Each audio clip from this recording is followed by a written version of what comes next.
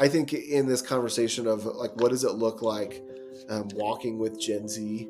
One of the most impactful conversations that you can have with somebody that you are mentoring is this conversation of, I see this in you. They're looking so much for affirmation and encouragement and approval and all these things. Mm-hmm. Their mind is blown, and it's like water being poured out in a desert because they have not heard that.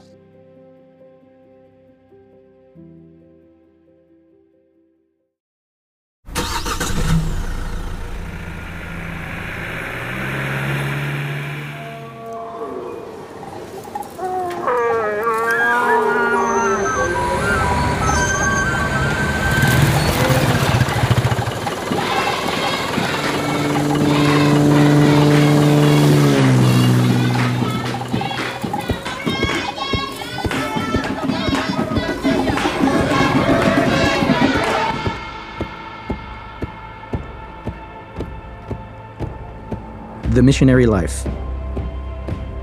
What is it? And who does this kind of thing?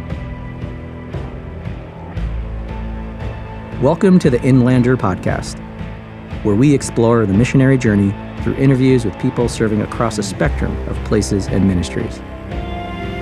Men and women who have left good jobs, sold homes, and said goodbye to the comfortable and familiar, all in answer to Christ's call to share his love among the nations.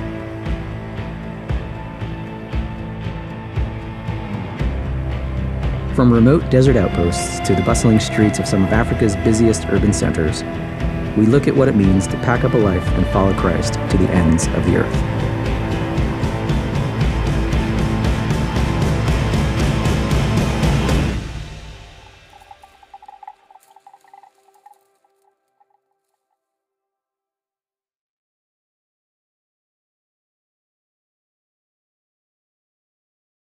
Well, welcome, Billy, to the Inlander Podcast. I'm so glad to have you today. I'm glad that we're chatting. We get to introduce you as our new Southwest Mobilizer, just so people can get to know you, your region, and your story, but also to talk about a subject that is really important to me and to you, which is Gen Z. Loving them well, walking with them in the church, but also in the mission realm we kind of live in. So would just love for you to introduce yourself and share your story with us and how you even got here to AIM. Yeah. Well, thanks for having me. It's an honor and a privilege, and I've been excited to talk to you. So my story has kind of led me all over the place. Um, I don't know how many states I've lived in, but when I was little, my parents were missionaries in Indonesia. So we spent several years there. We've lived in California, North Carolina, New York. And after I got married, we moved to Washington. Anyway, we've been all over the place. I'm currently living in Colorado. We're in Erie, Colorado, which is a small town right outside Boulder. It's like 15 minutes outside Boulder and 30 minutes north of Denver.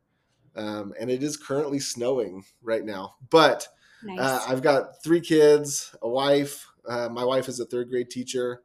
She is amazing. My 3 kids are okay. They're a lot of fun, but they are a lot of work. Yes. We've got a 4-year-old, an 8-year-old, and a 10-year-old. So life is very busy, and we are running around from sporting event to sporting event. But after we got married, my wife and I really growing up, let's back up. Growing up, I have been really passionate about student ministry, and really passionate about missions. And honestly, growing up, all the missionaries that I knew were a little bit weird and a little bit maladjusted. And my youth pastor was like the coolest guy I knew. So pretty shallow, but I decided to go down the student ministry route. So graduated, got married, and immediately we took a job with Youth Dynamics, which is a lot like, it's a parachurch ministry, really trying to find creative ways into relationship with teenagers, and then share the gospel with them. So that ministry was very much like Young Life, but it had an adventure sport bend to it. So we would take kids rock climbing and rafting and hiking, and really just try to get them out of their comfort zone and have real conversations with them, share our stories, share our life, and walk with them as they process a lot of the big questions in life. Um, and it was amazing. It was a really good period. From there, my wife and I just felt like this unshakable call to Indonesia. And so we went to Indonesia. My wife started teaching while we were there. And my role really had three kind of pieces to it. It was hosting short-term teams and plugging them in with long-term ministry. We started a soccer ministry with the local kids, which was unbelievable because I wasn't a very good soccer player and I could barely speak the language, and was just totally felt like a fish out of water and like, God, what are you doing? But we just tried to show up and love the kids and have fun and build relationships. Really build the relationships it's kind of a thread that goes all the way through my ministry experience. But we started the soccer ministry and it grew like crazy. And like I said, I felt like a fish out of water, and totally overwhelmed and totally in over my head. But God brought amazing world-class coaches to join the team. They were coming through the language school there in the city that we were at. And like one guy played professionally in Brazil with Ronaldo. One guy was from Mexico. Like it was unbelievable. You're like, what's happening? Yeah, no kidding. And it was an amazing season. Our oldest, Brooklyn, the 10-year-old, was born while we were in Indonesia. And it felt like the dream. It felt like, God, this was so good. God, you've answered so many prayers in this. And seemingly out of nowhere, the team lead, they started going through a really, really hard season. And ultimately that hard season ended up leading them home. And we kind of felt like God closed the door for us to stay there. There was a lot of prayer, lots of conversation, but ultimately we felt like it was time to come home. And it was a season where there was a lot of disappointment, just because like we imagined ourselves being there for a really long time. But it just felt like God was leading us to a new spot. So from there, we ended up in San Jose, California at a small church. I was the youth pastor. And really that's when, I don't know, like I felt like God really did a lot inside me because I was wrestling because I felt this call and this passion for unreached people groups.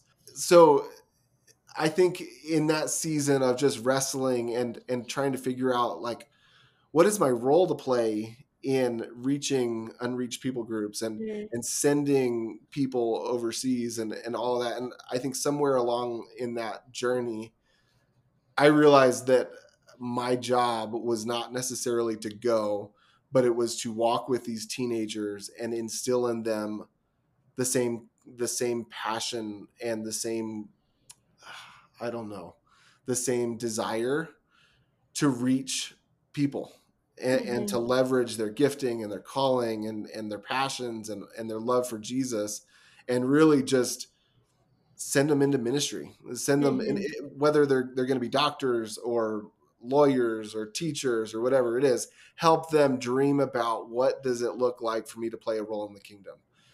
And that season really, it led me to a comment that I remembered from years and years ago when I was in youth group, when my youth pastor said the mark of a healthy student ministry is not how many students you bring in, it's how many you send out. And that shook me and it stuck with me. I feel like it's a combination of both, right? Like let's merge those two things. Let's see how many students we can reach.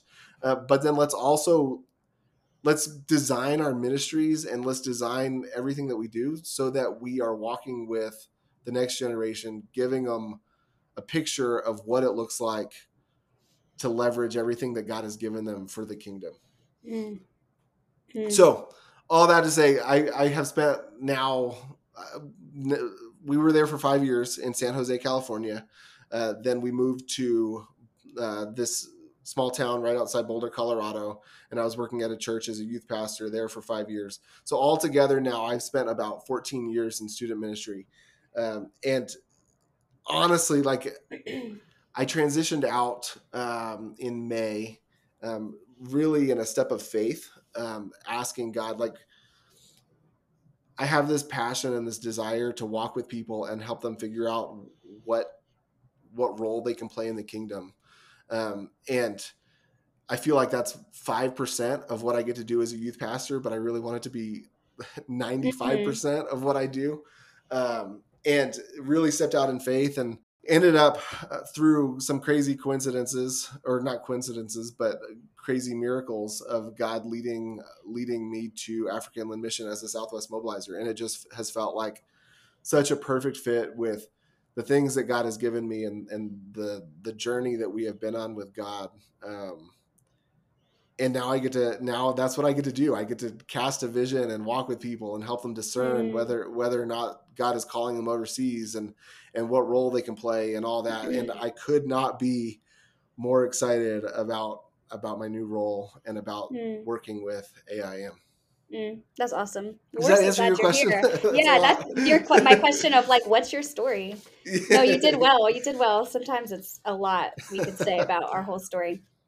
Something that interests me is like, it seems like you have such an innate vision for walking with people. And I feel like I've seen people look at youth ministries in a very programmed way. Like, here's what we need to do. This is the environment we need to create, which, like, those are important factors. But I'd be curious to see if you can articulate this even. But, like, where did you learn and become passionate about real change happens in relationships? Like you said, relationships, yeah, and cultivating those with young people is where you really saw change. So like, where in your story did you kind of pick up on that and just like a real aspect of discipleship? Like, that's what this is. It's not a program. Yeah. Like, where did that come into play? I think it was really modeled to me through my youth pastor and through leaders that he brought on to the team. But like thinking back about like the things that I did in student ministry and kind of that developmental track that I was on, I can't remember one sermon that my youth pastor gave. Like it's just real. Yeah. Like I can't remember. And I feel like oftentimes like that gets the focus of youth pastors, that gets the focus of ministries. It's like, what is this 30-minute spiel in student ministry? It's probably 10 to 15 minutes. But what is this message that I'm trying to share? But what stuck with me was the times outside of the program where my youth pastor would take me out to coffee and just process life.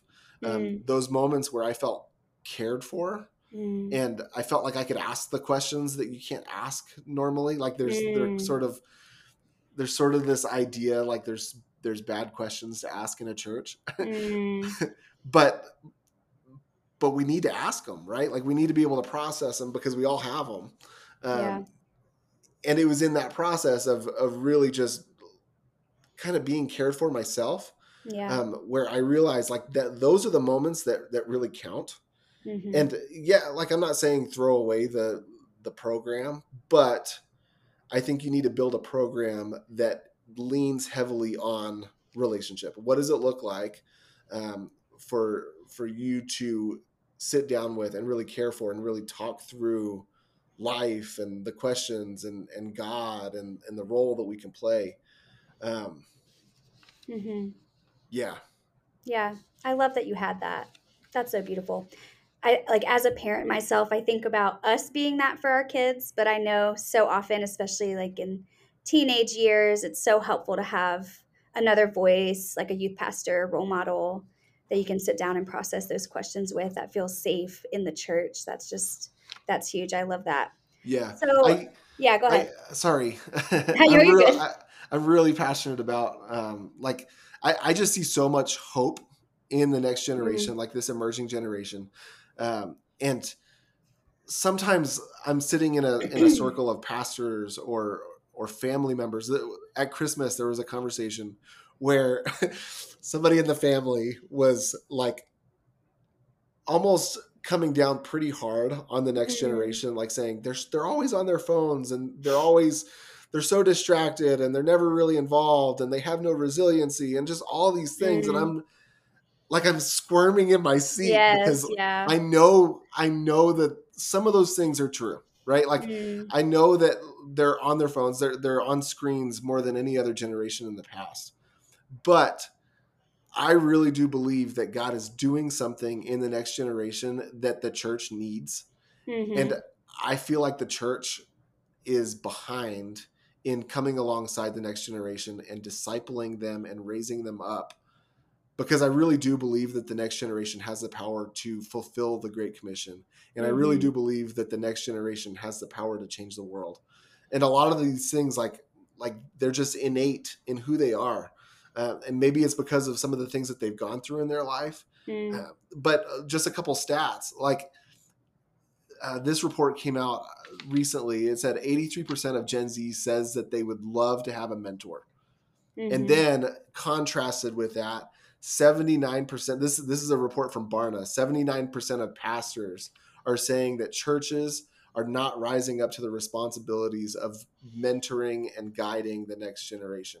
So here's this like opposing stat that Gen Z is hungry for discipleship and hungry for a relationship and hungry for mentorship. But then there's the church leaders that are saying, we're not meeting that need. We're not coming alongside them the way we need to. And I think that there's a lot of reasons for that, but there's a huge opportunity for the church, and there's a huge opportunity for anybody that is passionate about missions mobilization and really reaching unreached people groups, because they're hungry for mentorship and they're hungry for relationships. So if we can come alongside them and walk with them and help them discern what is the mission field, what do I have to offer, who knows what God could do through that. Yeah. Even talking, it seems like every generation above the one that's upcoming looks down on the one that's coming. And Because I we've got it all think figured out, right? we've got, right. Like we don't have our own issues. And like thinking about, like I picture, this younger generation on their phones, for example, like that remark. And it's like, maybe that's because we're not there. Like we're not there like we could be and we should be, like you're pointing out through the study. We're not showing up. And so in this bigger conversation about them, people often focus on, what's going on in our culture, almost in a fear way. Like, oh man, here's what's going on in secular culture. How do we protect our kids from it? How do we steer them away from the phones? It's like this negative sense rather than, hey, how do we see them? Who are they? How has God crafted them? Which is what it sounds like you've done. Can you flesh out what you mean when you say like they're like the dreamers? And like, how did you come to that conclusion in like your research and observations of them? Yeah. So I have been calling them the dreamer generation. And I think that kind of comes from just this innate passion that they have to change the world. It's something that almost every Gen Z student that I've had the privilege to walk with and talk with, they have this passion to make their mark on the world. They have this desire to influence the world. And I think oftentimes that passion and that desire gets twisted culture. So they're turning to other places to be able to do this. So they're turning into influencers on social media and they're chasing after this desire in all the wrong ways, and not necessarily the wrong ways, but it is not under the authority of Scripture and under the authority of God, right? So what does it look like for us to take that passion and take that dream of that they have inside them to change the world and call them back to what they're really, to what it is that God is stirring inside them?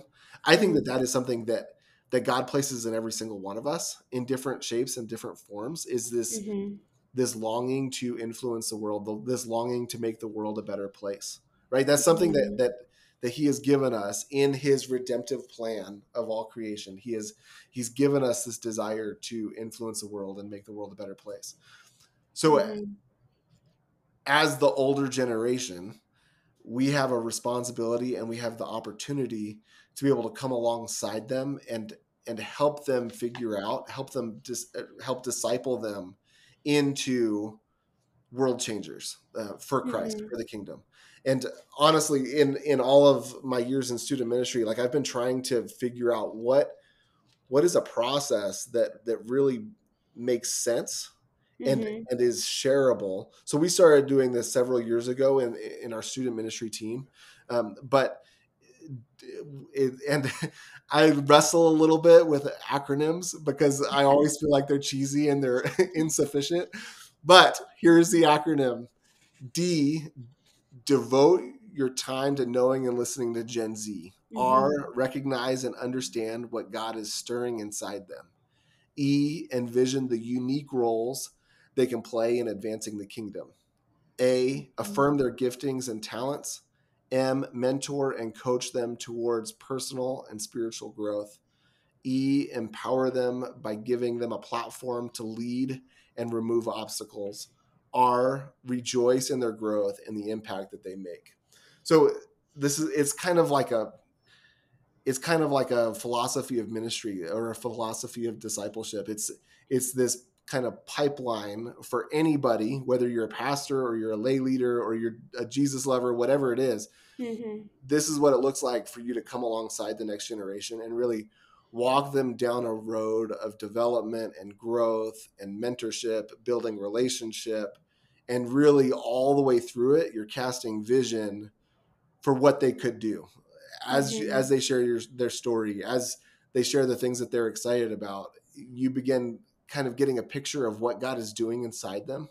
You get a picture of their giftings and their passions and all of that. And then you can help them kind of reshape those things into opportunities and into roles that they could play in the kingdom. I just have to know, did you memorize that or did you read it? I read it. I would be very, very, very impressed if you have your acronym fully memorized, because that's also not a short acronym. I know. I've got it on my screen. That's awesome. I think about a lot of our listeners that run small churches and are thinking, okay, love the philosophy. Practically, do you have ideas or suggestions for them in how they might actually implement?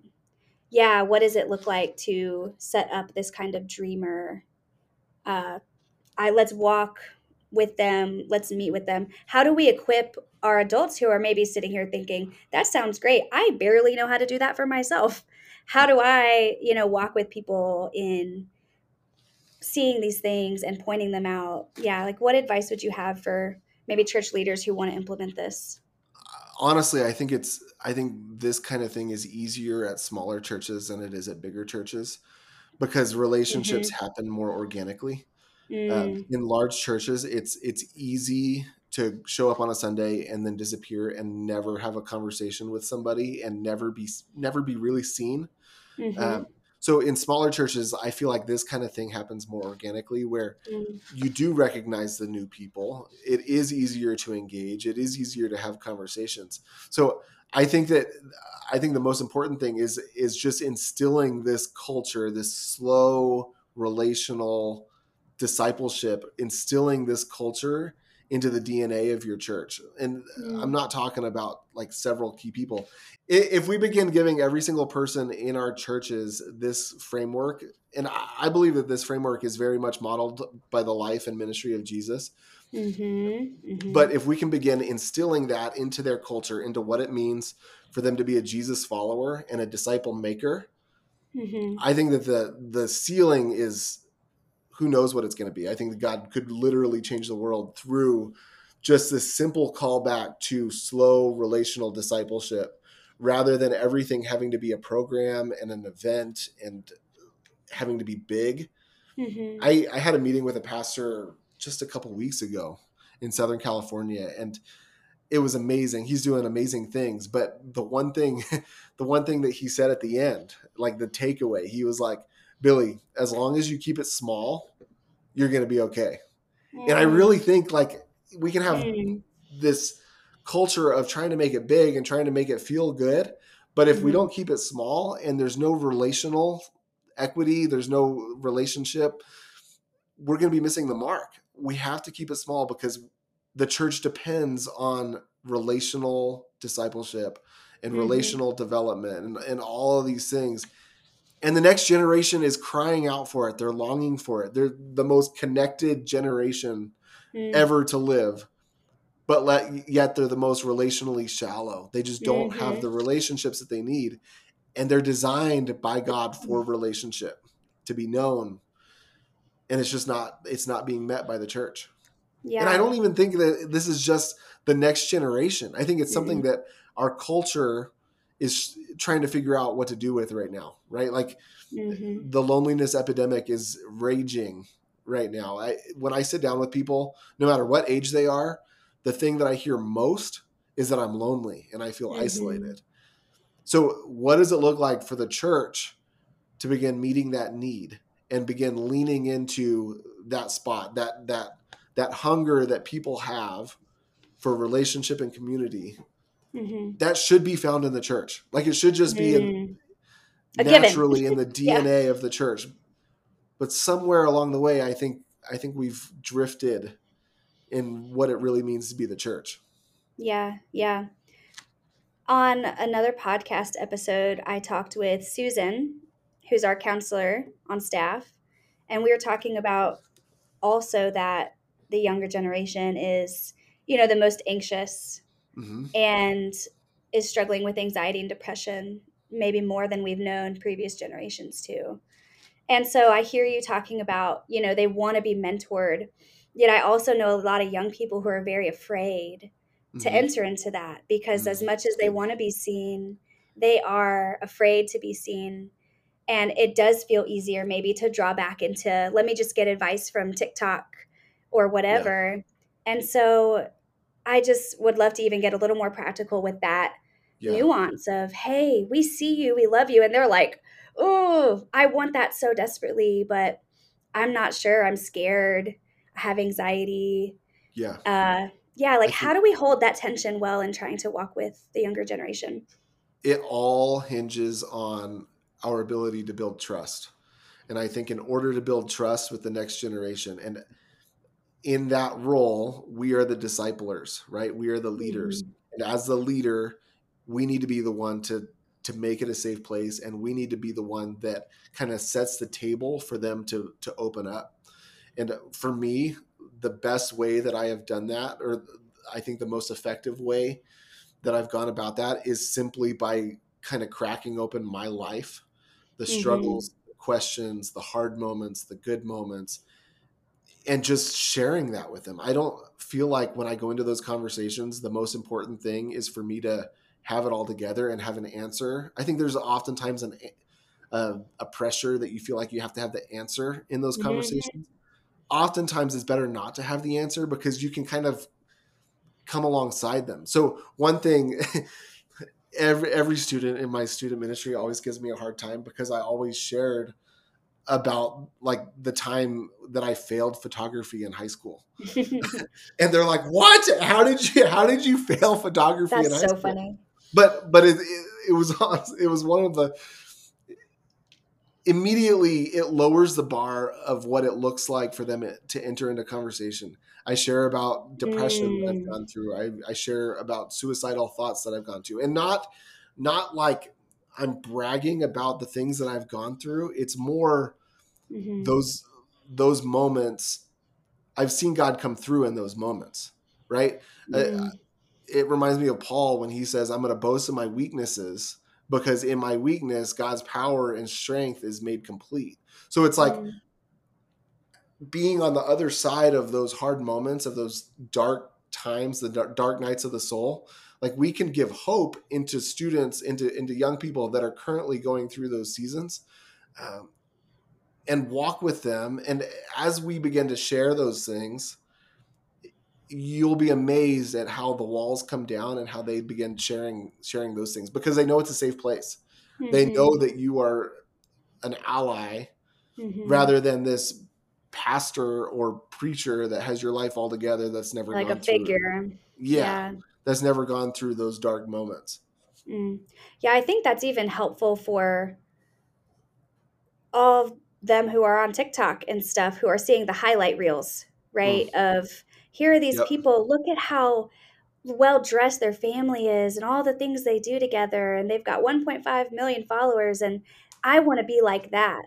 And then if we actually were those people, I'm definitely not someone that has 1.5 million followers, but like if they actually peeled back that layer and looked into their life, they Yep. would see that they are also a normal human being who maybe snaps at their kids and makes mistakes, and there isn't this like attainable figure that they're seeing online either. Yep. And that's safer rather than, oh man, look at all these people who have it together. I want to be like them. I don't know how to get there, but also I can't share my mess with them because look at them. Like they've really got it Yep. together. There's this desire. There's this desire to be seen, and there's this desire to be known. But there's also this temptation to pretend like you have it all together. So I think as we come alongside the next generation and share with them that we don't have it all together, immediately that kind of sets the table for them to go there into those places. Yeah. And I feel like we definitely have to do that and build that trust, of course. I mean, we all can feel that with one another in our own community. Like we should be building trust with not just people we are discipling, but even our friends, building trust. That's one other thing that I'm really, really passionate about is I think oftentimes like we're trying to figure out how to do evangelism and how to reach our neighbors. And honestly, I think the greatest opportunity for evangelism right now is being a good friend. Like just being a good friend, inviting people into our dining rooms, into our living rooms, and just doing life with one another and sharing life with one another. And as you do that, as you build trust and relationship with people, it's amazing. If you're in relationship with people long enough, eventually there's going to be an opportunity for you to share hope and share the reason for your hope. And that reason is Jesus, right? So what does it look like to be a really good friend? And I think there's been this shift over the last 30 to 40 years in the church of evangelism has turned more into an invitation to my church rather than an invitation into my life. Right. And I think we need to go back to relational, slow discipleship. I think that applies to mobilization. I think it applies to evangelism. I think it's the greatest need of the church right now. Yeah, for sure. Man, my mind's just going in a million directions because I'm so passionate about people feeling seen and building that trust. Because something I think that we don't like to admit as like the older generation investing in the younger generation is we can be really corrective. Like we are so desperate for them to know the truth that we forsake building trust and just loving them and trusting that. Like, for example, let's say like you have someone in your life that is younger than you that you're mentoring and they're about to go to college or something. And you're like, I might have 1 year with this person. And I feel like we put pressure on ourselves, like, well, I really got to see them change or whatever. And it's like, what does it look like for us to trust God with the call to love them and walk alongside them and build trust without possibly even seeing like a lot of quote unquote fruit from those interactions? Because that's something I've wrestled with personally in mentoring is like, okay, I just have to be faithful to love like Jesus right now. And as I see opportunities and feel the nudge from the Holy Spirit to speak truth to maybe what they are thinking or seeing or their lack of scriptural like context with what they're believing, whatever, like that has to be a Holy Spirit thing, not a, oh my gosh, how much can I make sure they get corrected in before they go to college or whatever. I mean, would you agree like there's like tensions like that we need to hold? And are there any others that come to your mind that would be helpful for our listeners? Just because I feel like it's nitty and gritty sometimes of like, you're sitting there having coffee, they say something off the cuff and you're like, do I say something right now or no? Like even those, For sure. I think a lot of times like you can lead with questions. I think that you can guide and mentor with really good questions of like, why do you think you're feeling anxious right now? What is contributing to that? How can you find peace in this moment? Where do you go to find peace? And as they begin to answer those questions, that gives you opportunity to walk with them through that moment, rather than coming in and saying, of course you're feeling anxious. You're anxious because you're on your phone 90% of the time, where you're seeing perfection 85% of the time. Like, of course, and you're not getting the things that you really need to get done. So it's just piling up. And Yes. like if we come in with that approach, I think they're immediately going to shut down, right? They're going to shut down because they won't respond well to that. It won't be well received. But if you can ask specific questions, like as they're going through it, and I think ask those questions with humility and care and love, rather than a teacher, I think a lot of times it's more well received. Yeah. I think the other thing that like my mind went to as you were sharing was just this idea, like there's this pressure to get it done, to get them to a certain spot before they graduate.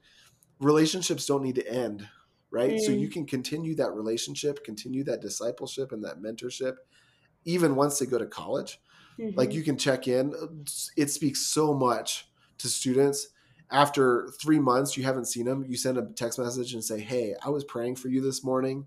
How are you doing? How's life? What specifically can I be praying for?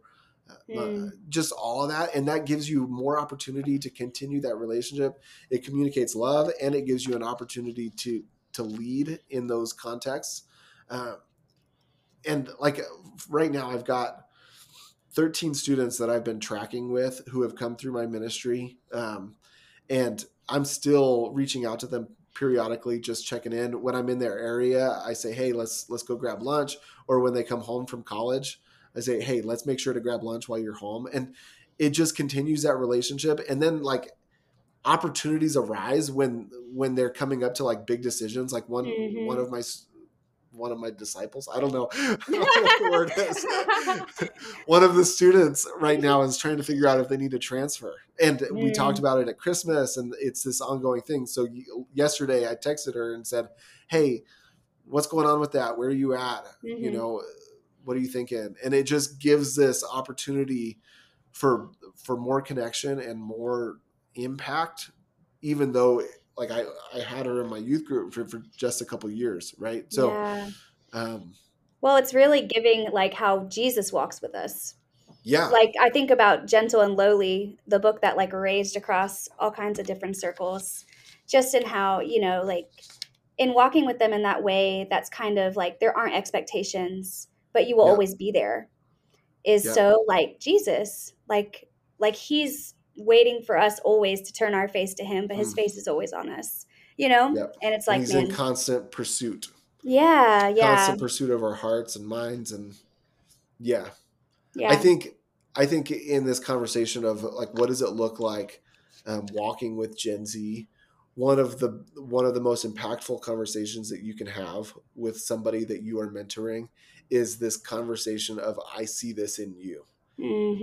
They're looking so much for affirmation and encouragement and approval and all these things.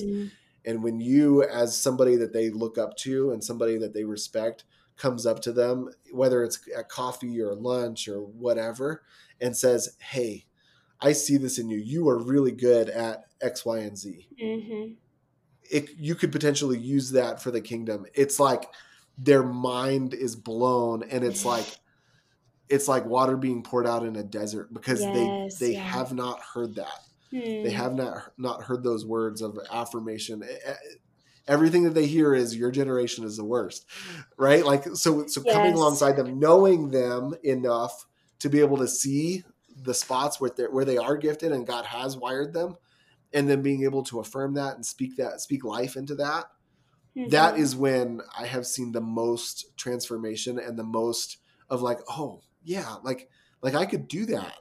And then it's like their world is blown and they start dreaming about the kingdom impact that they could have. And I think as like in the context of this conversation, as like mobilizers dreaming for the unreached people groups. Like if our churches began coming alongside the next generation and saying, hey, I see this in you. This is what I see in you. And this is the role. This is how you could use that around the world. Mm-hmm. I think that it would completely change the narrative that we're seeing in reaching the nations. Mm-hmm. Yeah, I agree. Because go ahead. Yeah, go ahead. No, you go ahead. Okay, me go ahead. Okay. No, I was gonna you. say, no, you. That's so funny. Okay.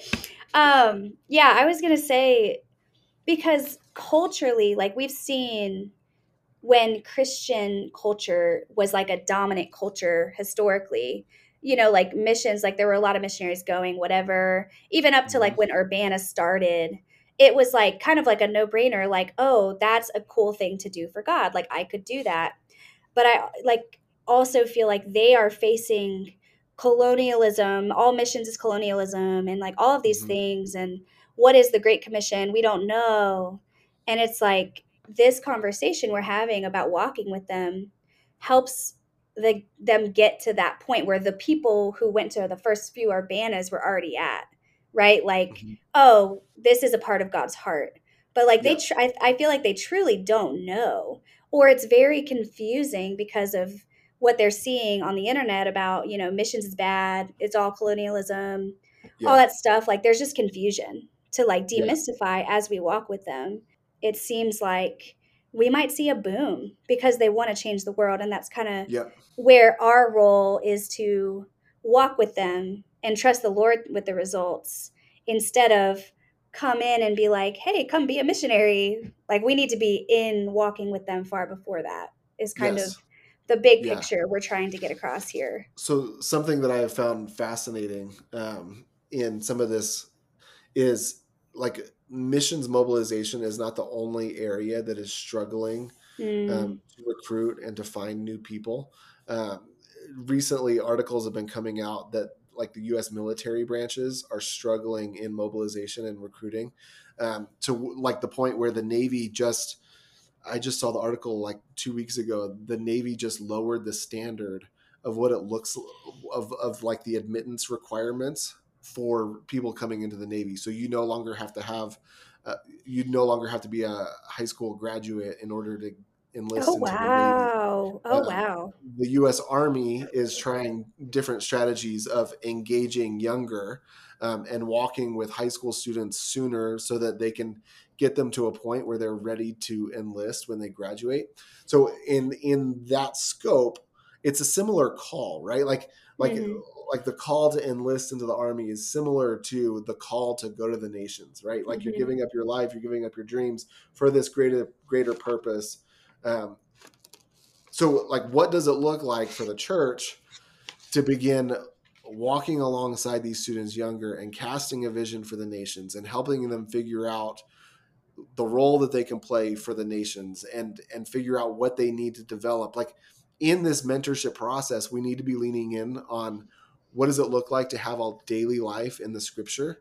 And what does it look like to develop your biblical literacy and just all of these things, so that when students graduate, they have a vision of where they want to go. They have a vision of what their gifts are and the role they can play. And they have begun building kind of the core foundation to being a missionary overseas. Yeah.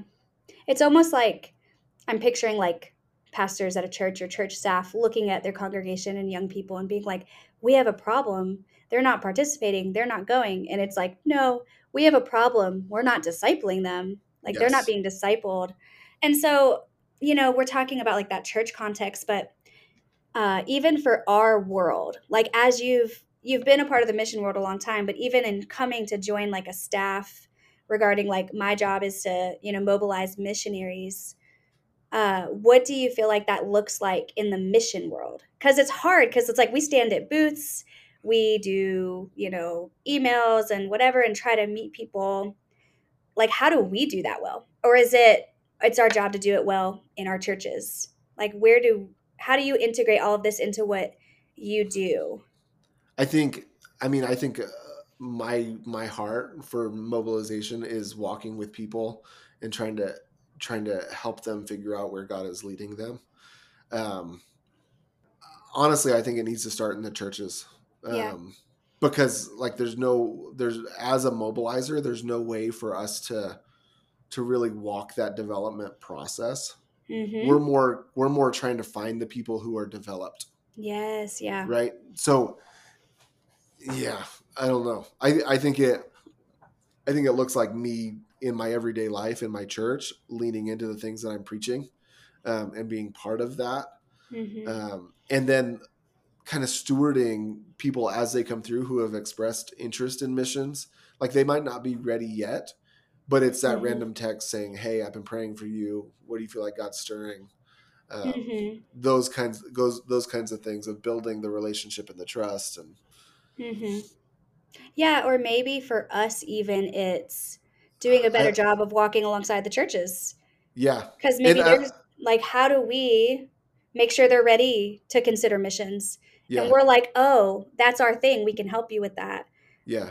So I do think that there's an opportunity for like anybody coming back from short term in any part of the world, but especially anybody coming back from short term in Africa. Because when you come back from Africa, it's like, oh my gosh, that was amazing. Like God is doing amazing things. I'm so inspired by the workers that we've got there. Like there's just so much. And you come back on fire. Like, yes. So what does it look like for us as an organization and as Jesus lovers to walk with people coming back well and saying, hey, like whether you're a team lead or something like that, what does it look like for you to continue the relationship and continue casting vision and saying, hey, we need you to come back. We want you. We've got a spot for you. We've got a perfect role for you. Like I think that your voice in those moments is so loud with people that are coming back from short term. That's how Carrie and I ended up in Indonesia. It was because we went on a short-term summer thing as part of our college. And then the team lead that was in Indonesia where we were at was basically hounding us afterwards saying, hey, we need you. We've got a spot for you. I've got a perfect role for you. Carrie, you can teach. Billy, you can coach. Like, let's go. What are you waiting for? Like, and that's what got us back. Like, so what does it look like as an organization for us to begin leaning into those conversations and stewarding that well? And also like continuing to chase people even after they've fulfilled their short-term assignment or whatever it is, you know? Yeah. Well, this has been awesome. Do you have any just final words just about walking with Gen Z as people who are mission-minded, church leaders, anything on your heart you'd like to share before we wrap up? I think my challenge for anybody that is listening is to identify 2 or 3 people that you can begin discipling and pouring your life into.